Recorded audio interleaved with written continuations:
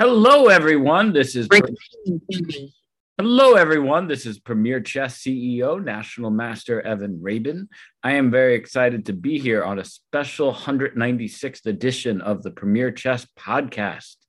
I am here with David Lazarus, who is a great chess coach, and we are actually in Parsippany, New Jersey, for the Amateur Team East. Last year, it was virtual, so I actually skipped it. I have actually played this tournament myself every year since 2003, with the exception of now 3 years. 1 year I was actually in Israel at the time, studying at Tel Aviv University. Another year I was actually traveling with my friend Matt Solon in Europe for a couple of weeks at the time. But really, it's just so great to be back here. Last year was off, and David. So yeah, just a little bit of an introduction about David first. He was like a chess teacher for many years. He currently does a lot of chess teaching in Millburn and Short Hills in New Jersey. But he has also served as a freelance reporter and a software developer for many years, working with some big companies like Toys R Us and Digital Equipment Corporation and others. And recently he's retired and has been really doing his full passion of chess. I'm retired, but busier than ever. And I never thought that chess teaching could be what it's become for me. I played in my first U.S. team tournament in 1979. Wow. A very famous one where there was a major blizzard in Cherry Hill. And most of the fifth round games got canceled because people couldn't even get there. Wow. But unless you stayed at the hotel, you weren't going to play on that Monday morning because it was pretty hard to get there. But yeah, I've had a lot of lives bunched into one, but my chess life actually was pretty much went on hold for a long time while I concentrated on bringing up my two daughters and making enough money, trying to make enough money to send them to college. And chess just didn't really, it just, to play at my level, I was trying to get to be a master, which I never got to. Mm-hmm. You know how hard it is that everybody is so good up at that level. And, I won't regret a thing. I mean, everything is working out great. I owe so much to a friend, a life master named Scott Massey, who taught me how to play back in 1972. I'm pretty old. Actually on my 16th birthday, September 1st, 1972. So I have to ask one kind of curious question. Go ahead. Our mutual friend, Dr. Richard Lewis, has been on the podcast. He's also one of our great instructors. He manages our program at Pelham Prep Academy and the Bronx program at Huguenot Children's Library in New Rochelle and a couple others. How long have you known Richard Lewis? Well, Dr. Lewis was my dentist. He's an amazing dentist. We also knew each other from the Westfield Chess Club back in the late 70s when Dr. Lewis, he was, everybody just called him Doc. He was the man. He was the man. He's just one of the people that he's a wonderful, wonderful person. I've known him for, over 40 years. I wish he had been able to come today, this weekend. I'm still holding out hope he comes tomorrow.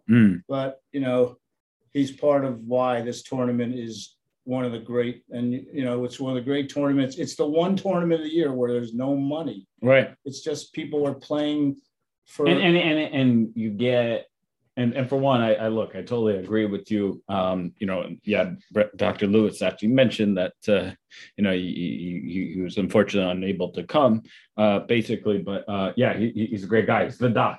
My good friend Yaakov Norowitz, who we were actually just talking to, learned with him, as well as Michael Krugliak, who actually also, teaches for us in New Jersey.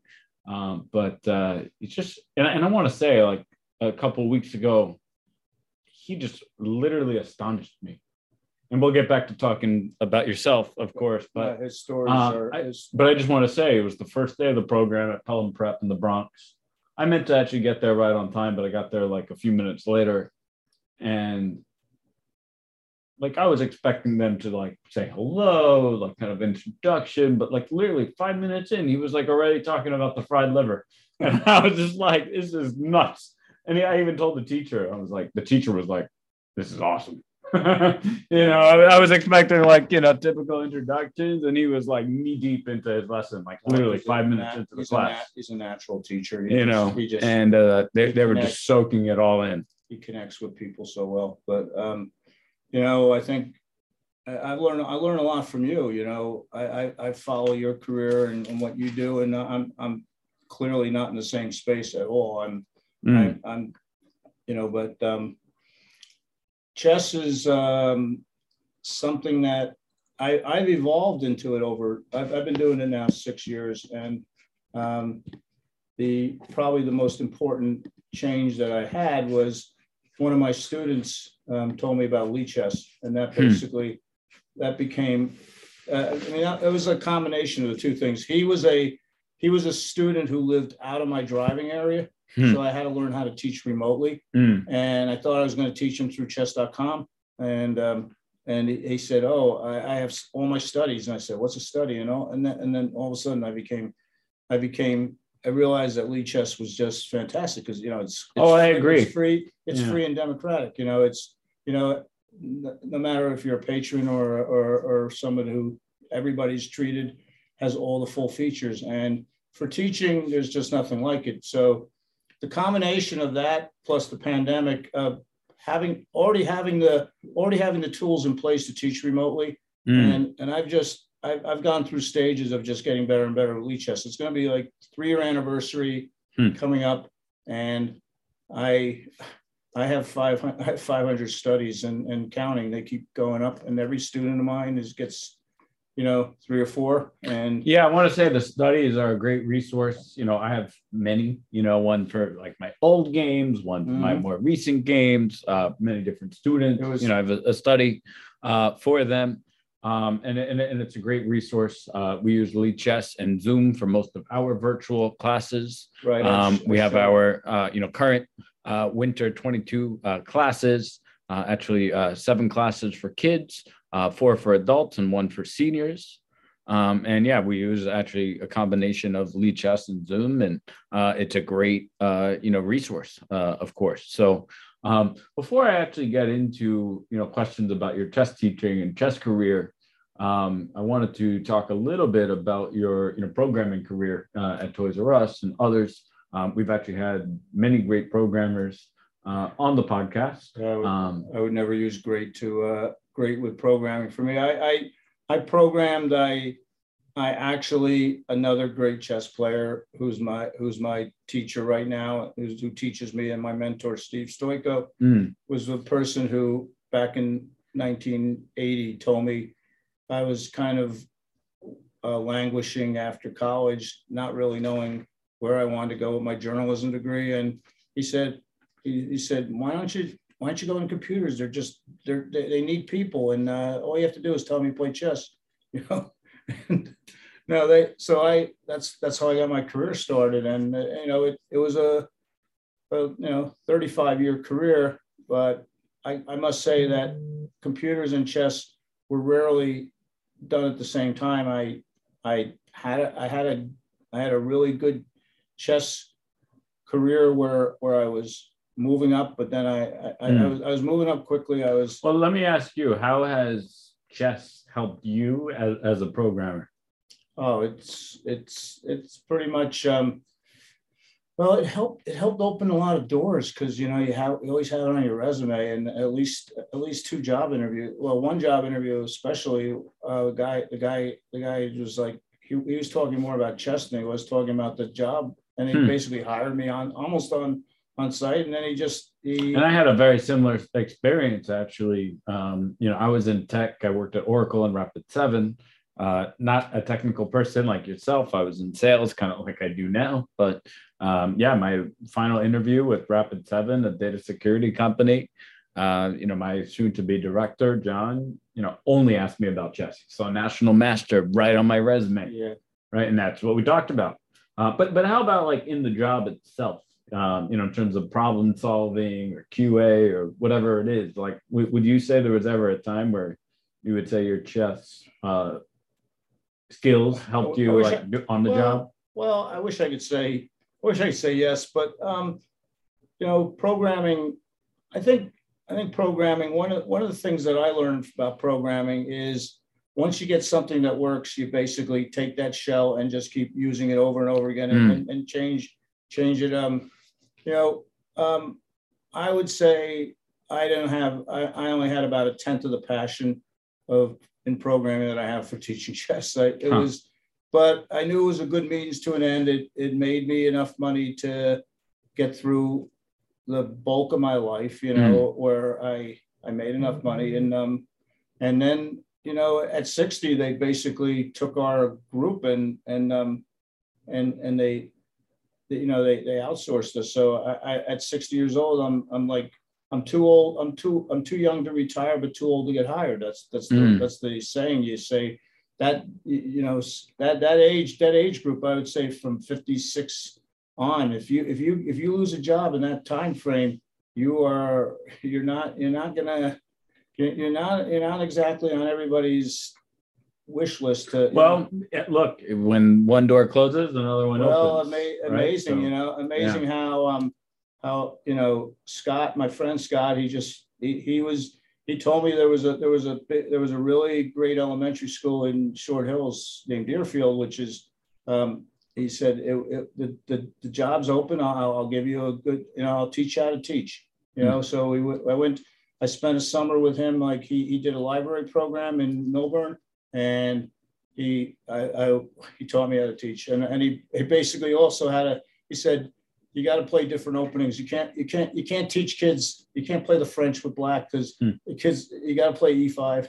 Well, you got to be sharp. You can't play the English. You can't play the English. You got to play E4. So I basically had to relearn a lot of my chess because when I was playing chess and being successful, one of the reasons why I got really, really good at I was a really tough French player.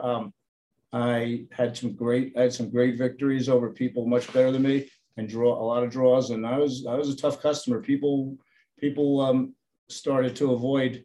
They played D4 against me, and I play E6, and then they wouldn't play. They'd almost play E4, but they wouldn't.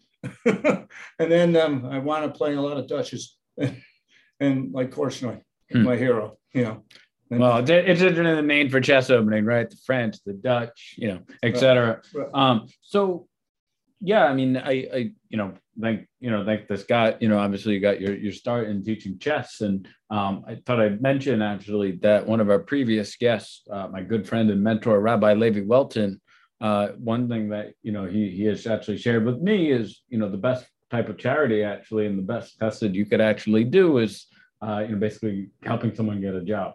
Right, so he kind of had you, reinvent the wheel and do chess, and I mean, I think that is, worthwhile knowing.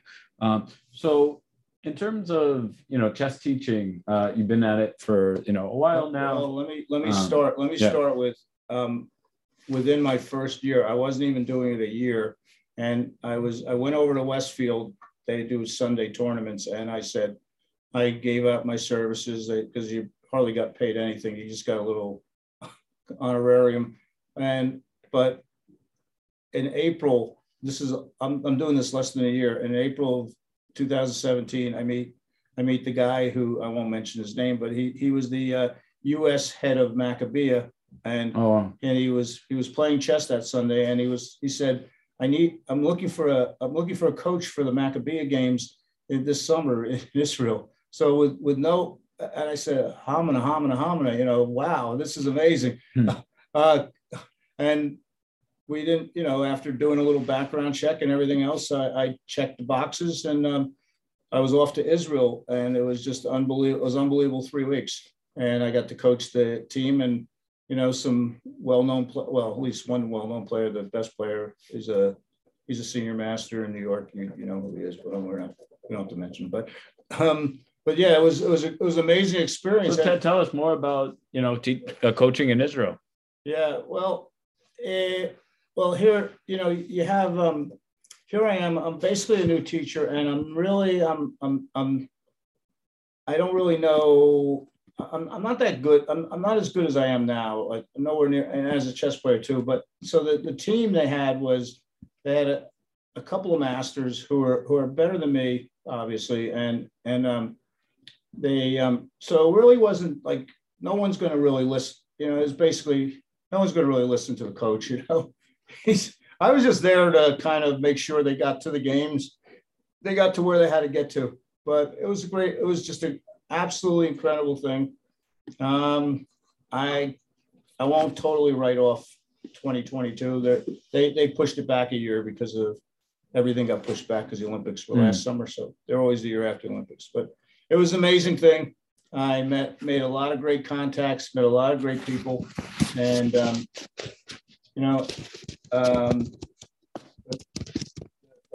real teaching it's been an amazing couple of years that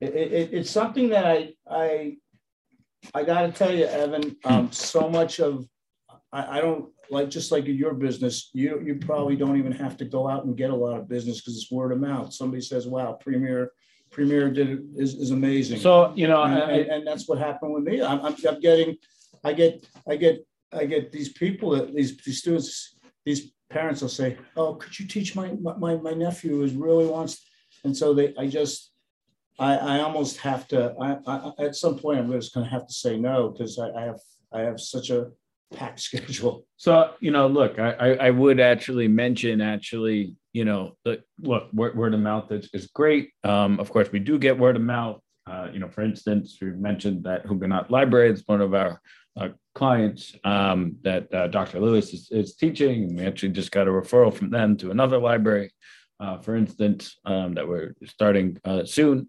We'll actually share the information publicly soon when our contract is signed with them. But at the same time, a lot of chess professionals or wannabe chess professionals don't do enough getting themselves out there. So I just wanted to make it, kind of like a, umbrella point a little bit that, look, if you're, and I've actually had some people, actually ask me, hey, why do your chess coaches work under you rather than just go get their own like clients and go get like a little bit of a bigger margin? Well, some do. Right. But for many, they're not about getting out there. We have a great, referral network. We have, a lot more. Olga Inglis is on our team. To your point about getting out there, I would definitely say that I've been someone who gets out there and just, playing this weekend, using I'm really big in social media.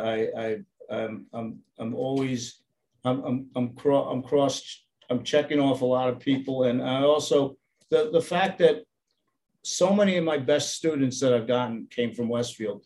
Their parents watched me how I was directing the beginner part of our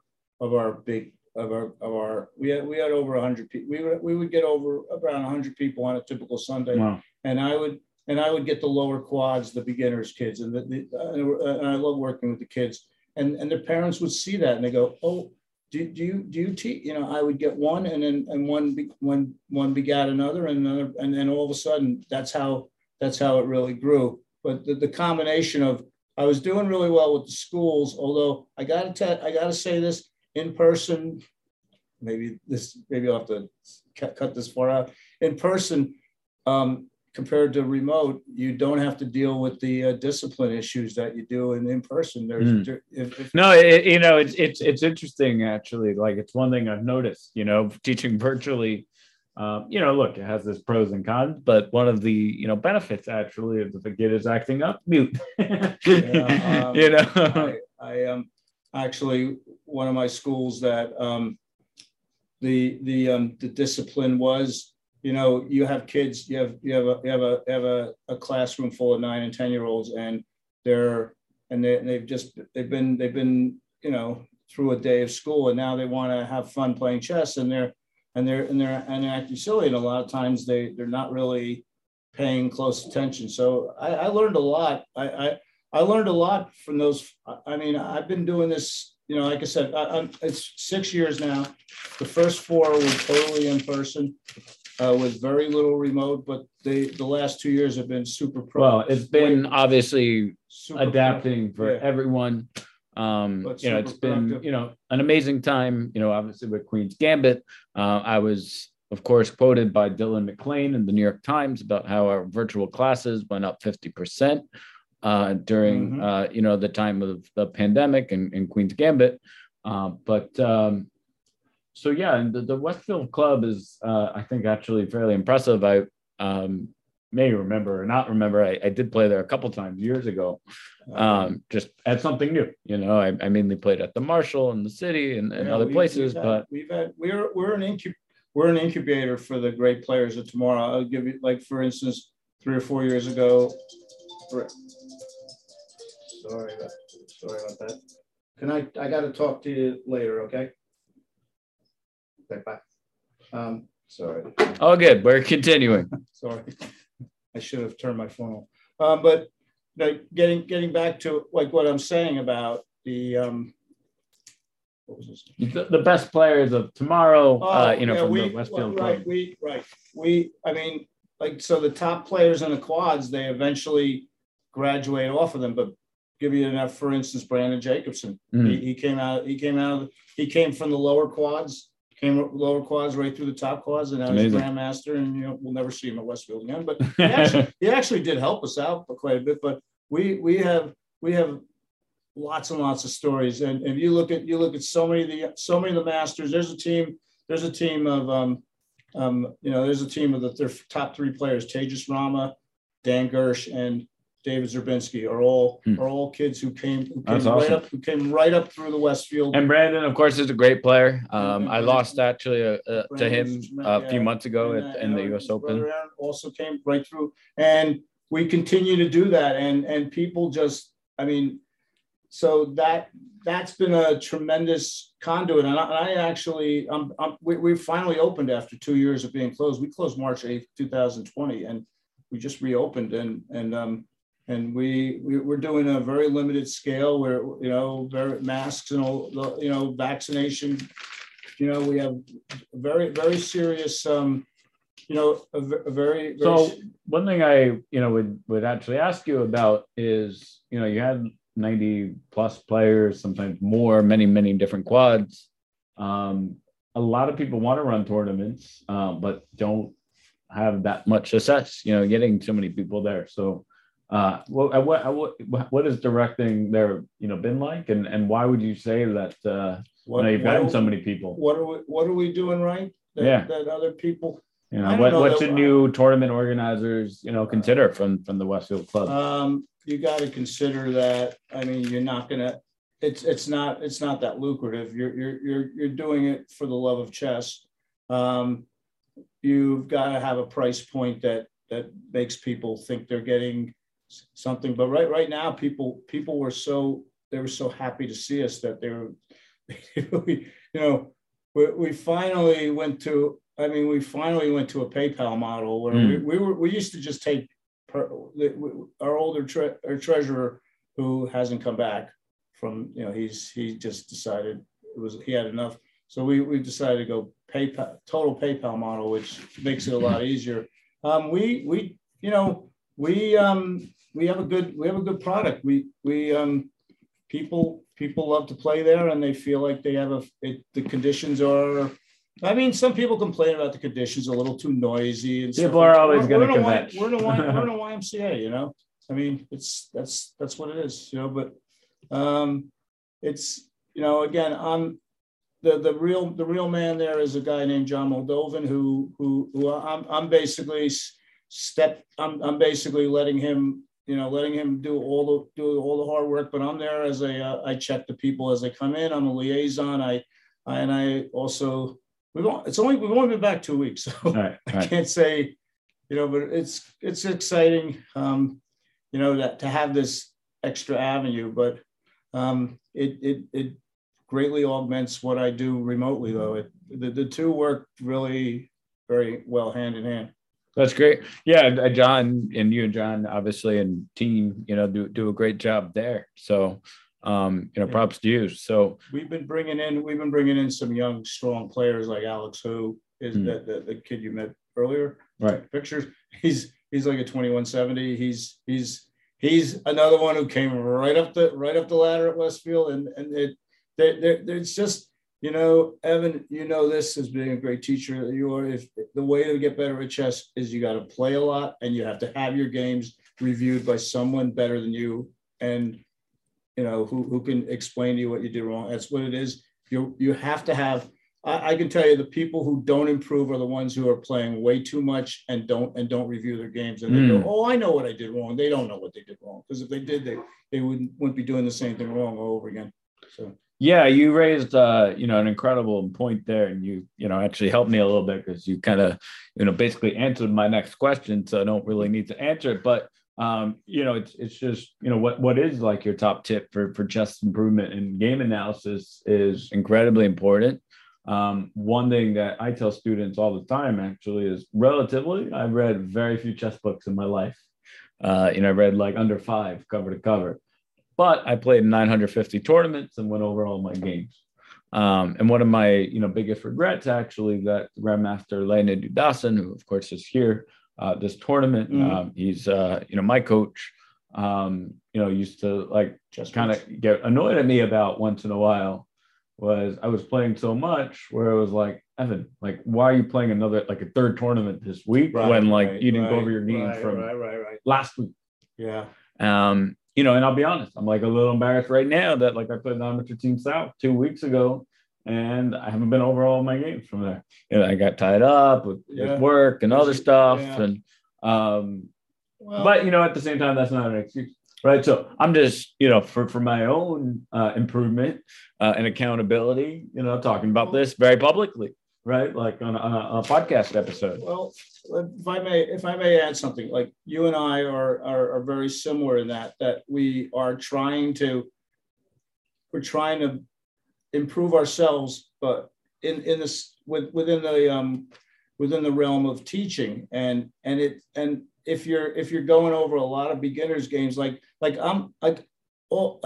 I have to know all the e-pawn openings, even though I don't play it with white, but it's still like, no, I would not tell. I mean, I don't tell kids. I tell them, play what you want. Play what you want with white. I'll teach you whatever you do. And so I've become, I have one more chance to have black in the tournament. I hope I get to. I've actually switched to become a Scandinavian player with black. I've decided to ditch the Sicilian for now, at least. See how it works out, because I really like the end games you get out of there. And I feel I've been a Scandinavian player in the past. So anyway, David, I really wanted to thank you for taking some time here in Parsippany to really come on. Parsippany, honestly, is look, people get like surprised when I've been like, like the last like 13 out of 16 years, every year I come to actually, sorry, longer, 18 years. It's a pilgrimage. It's a pilgrimage. You see the wall chart. There's there's Virginia people, there's Maryland people, there's Massachusetts, all over the Northeast and beyond. And by the way, I mean, look, just if you look at my team, right? Board 1.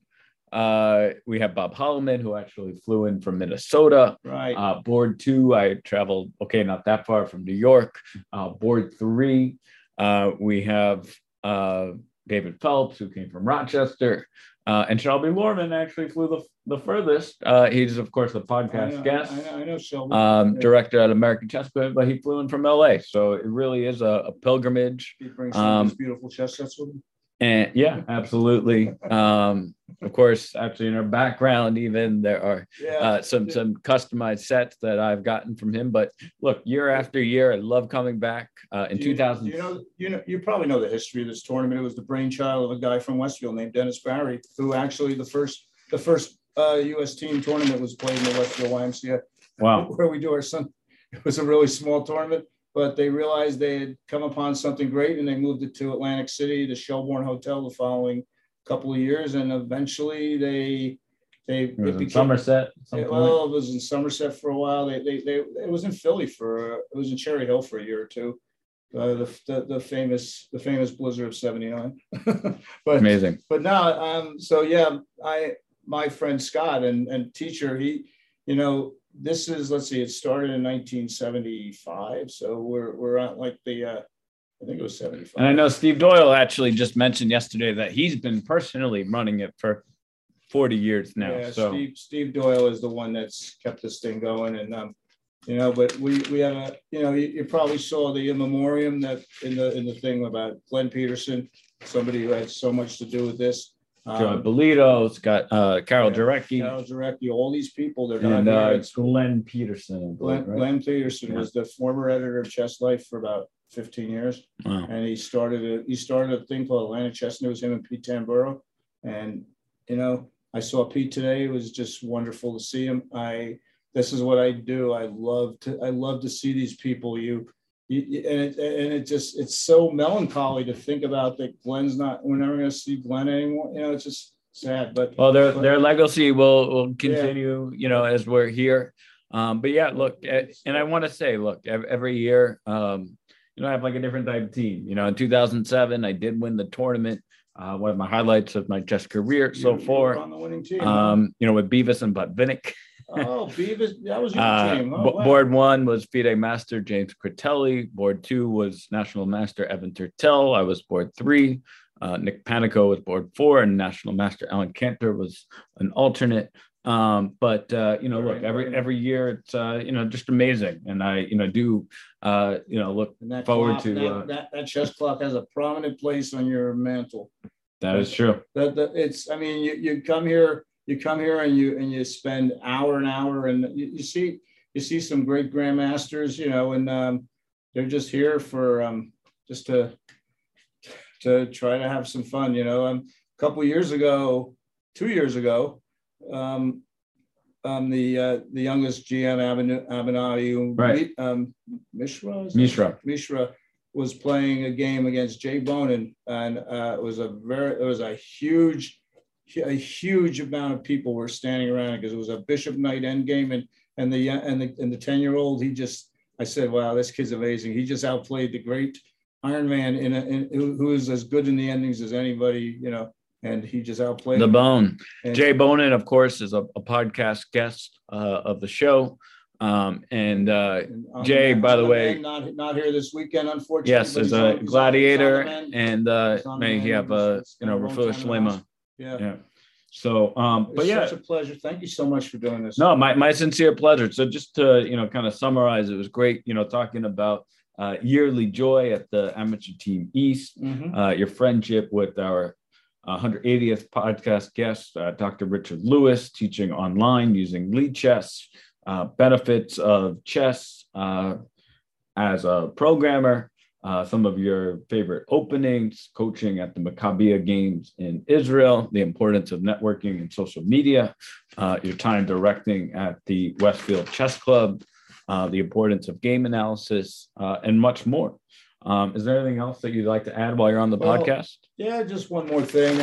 You talk about on March 6th, which is coming up really soon, I will be directing about 250 to 300 people in Melbourne. In Melbourne, it's called the MEF, Melbourne Educational Foundation STEM. It's STEM Week, and we're doing 2 sections.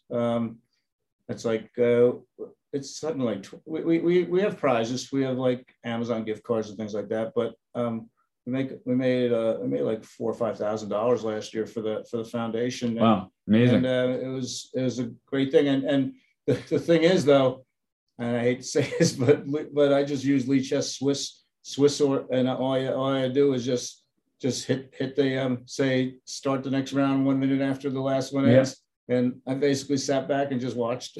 Amazing. I didn't have to do anything. Amazing. So that's the future. Well, send us the information. We'd definitely love to spread along. We love chess as a vehicle to give back. We do that. I'm going to follow your career very. I'm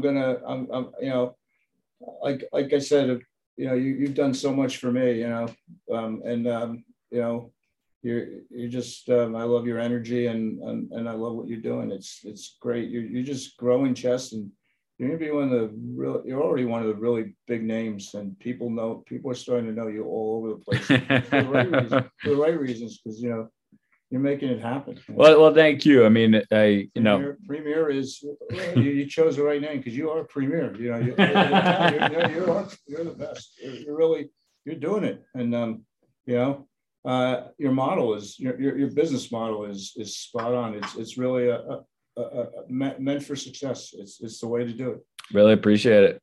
And that actually reminds me of one more thing that I did want to actually mention. I actually connected David last year with Phil Rosenberg, who's actually our director of virtual school programs.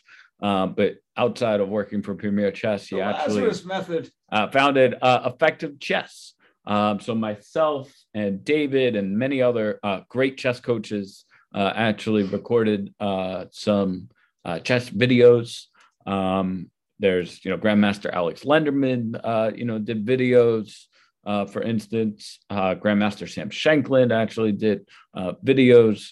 So yeah, definitely check it out. Effective Chess. Is Jason Ciano here this weekend? Jason Ciano is not here, but yeah, Jason's obviously a great guy. He's also a podcast guest. Brian Karen is not here either. I don't think I would have seen him, but yeah, this is the way back. I mean, at least it's better than last year. We're doing it, and next year it'll be back to the 325, but it's a work in progress, but look, it's just go great. And I will say, look, I played the amateur team South actually 2 weeks ago with Troy Daly, Alan Cantor, who of course has been on the podcast, and another podcast guest, very small Jim Atchuller. Really small tournament. It was like you were like eighth rank. I mean, we were like a 21, it was like 20 team. We were one of the top teams. We actually, finished in like fourth place with 3.5 out of 5. Did you ever find a first board? We did. We had Troy Daly actually as a first board. So look, it was a great time. I tried to get Steve, but he didn't want to go to, where was it, Palm Beach or something? Yeah, exactly. You don't want to go cross state. I don't know. But it was great. Don't get me wrong, but it's a lot smaller. So lastly, David, if anyone wants to reach you, learn more about the Westfield Club, this upcoming fundraiser you have, anything. My website is www.lazmanchess, LAZMANCHESS.com. My nickname is a Hebrew word, Lazman. Yeah. I love it. I love it. Well, thank you so much for your time. I definitely look forward to being in touch, and have a great rest of the tournament here. Do we do a handshake or something? Do a little handshake. People on the podcast itself don't see that, but yes, thank you everyone, and look forward to our next weekly episode. Actually, just to give you a little bit of a preview, we'll be recording that next Wednesday at 12 o'clock. And that's going to be actually a really exciting episode. If you go to twitch.tv/Premier Chess, Wednesday at 12 p.m. our weekly time, you'll be able to ask some questions live.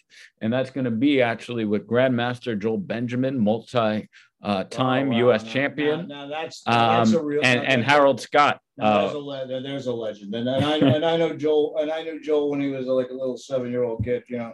That's how old I am. Joel was a little kid when he had a full head of hair, a long floppy hair, and he was. You knew he was going to be something special. He was an expert by like 9 years old or something like that. Well, I'm definitely looking forward to it. They actually recently released a book, Winning with the World Open. They actually had a book signing here yesterday, and definitely look forward to that interview. So stay posted, and thank you for your time, David. Thank you so much, guys. And